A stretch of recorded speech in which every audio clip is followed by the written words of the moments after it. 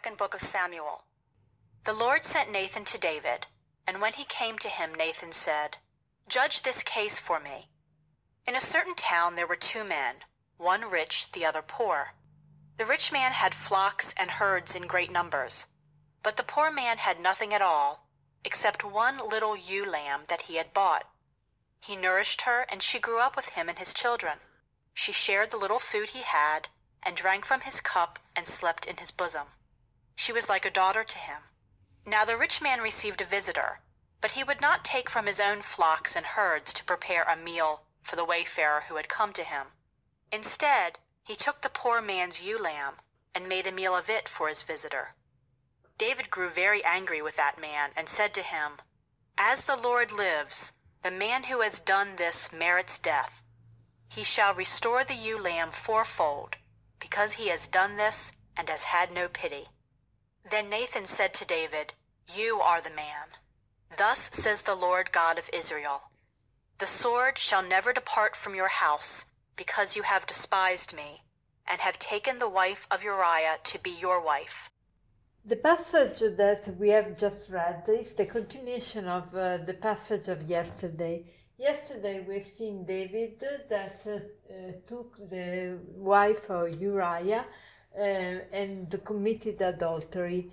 And today we see the prophet Nathan that goes to David and wants to tell him about his sin, but he didn't say openly this, but he told him a story of a man very rich.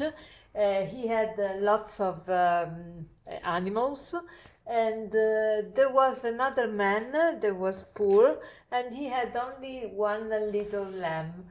And when the rich man had a guest in his house, instead of killing one animal of his, he took the little lamb of the poor man and offered a meal with that. And David, when he heard from Nathan this story, was angry, agitated, and he told Nathan, "This man needs to die. He needs capital death because he is really unjust." And Nathan looked at David and said, "You are that man." So what this passage tells us?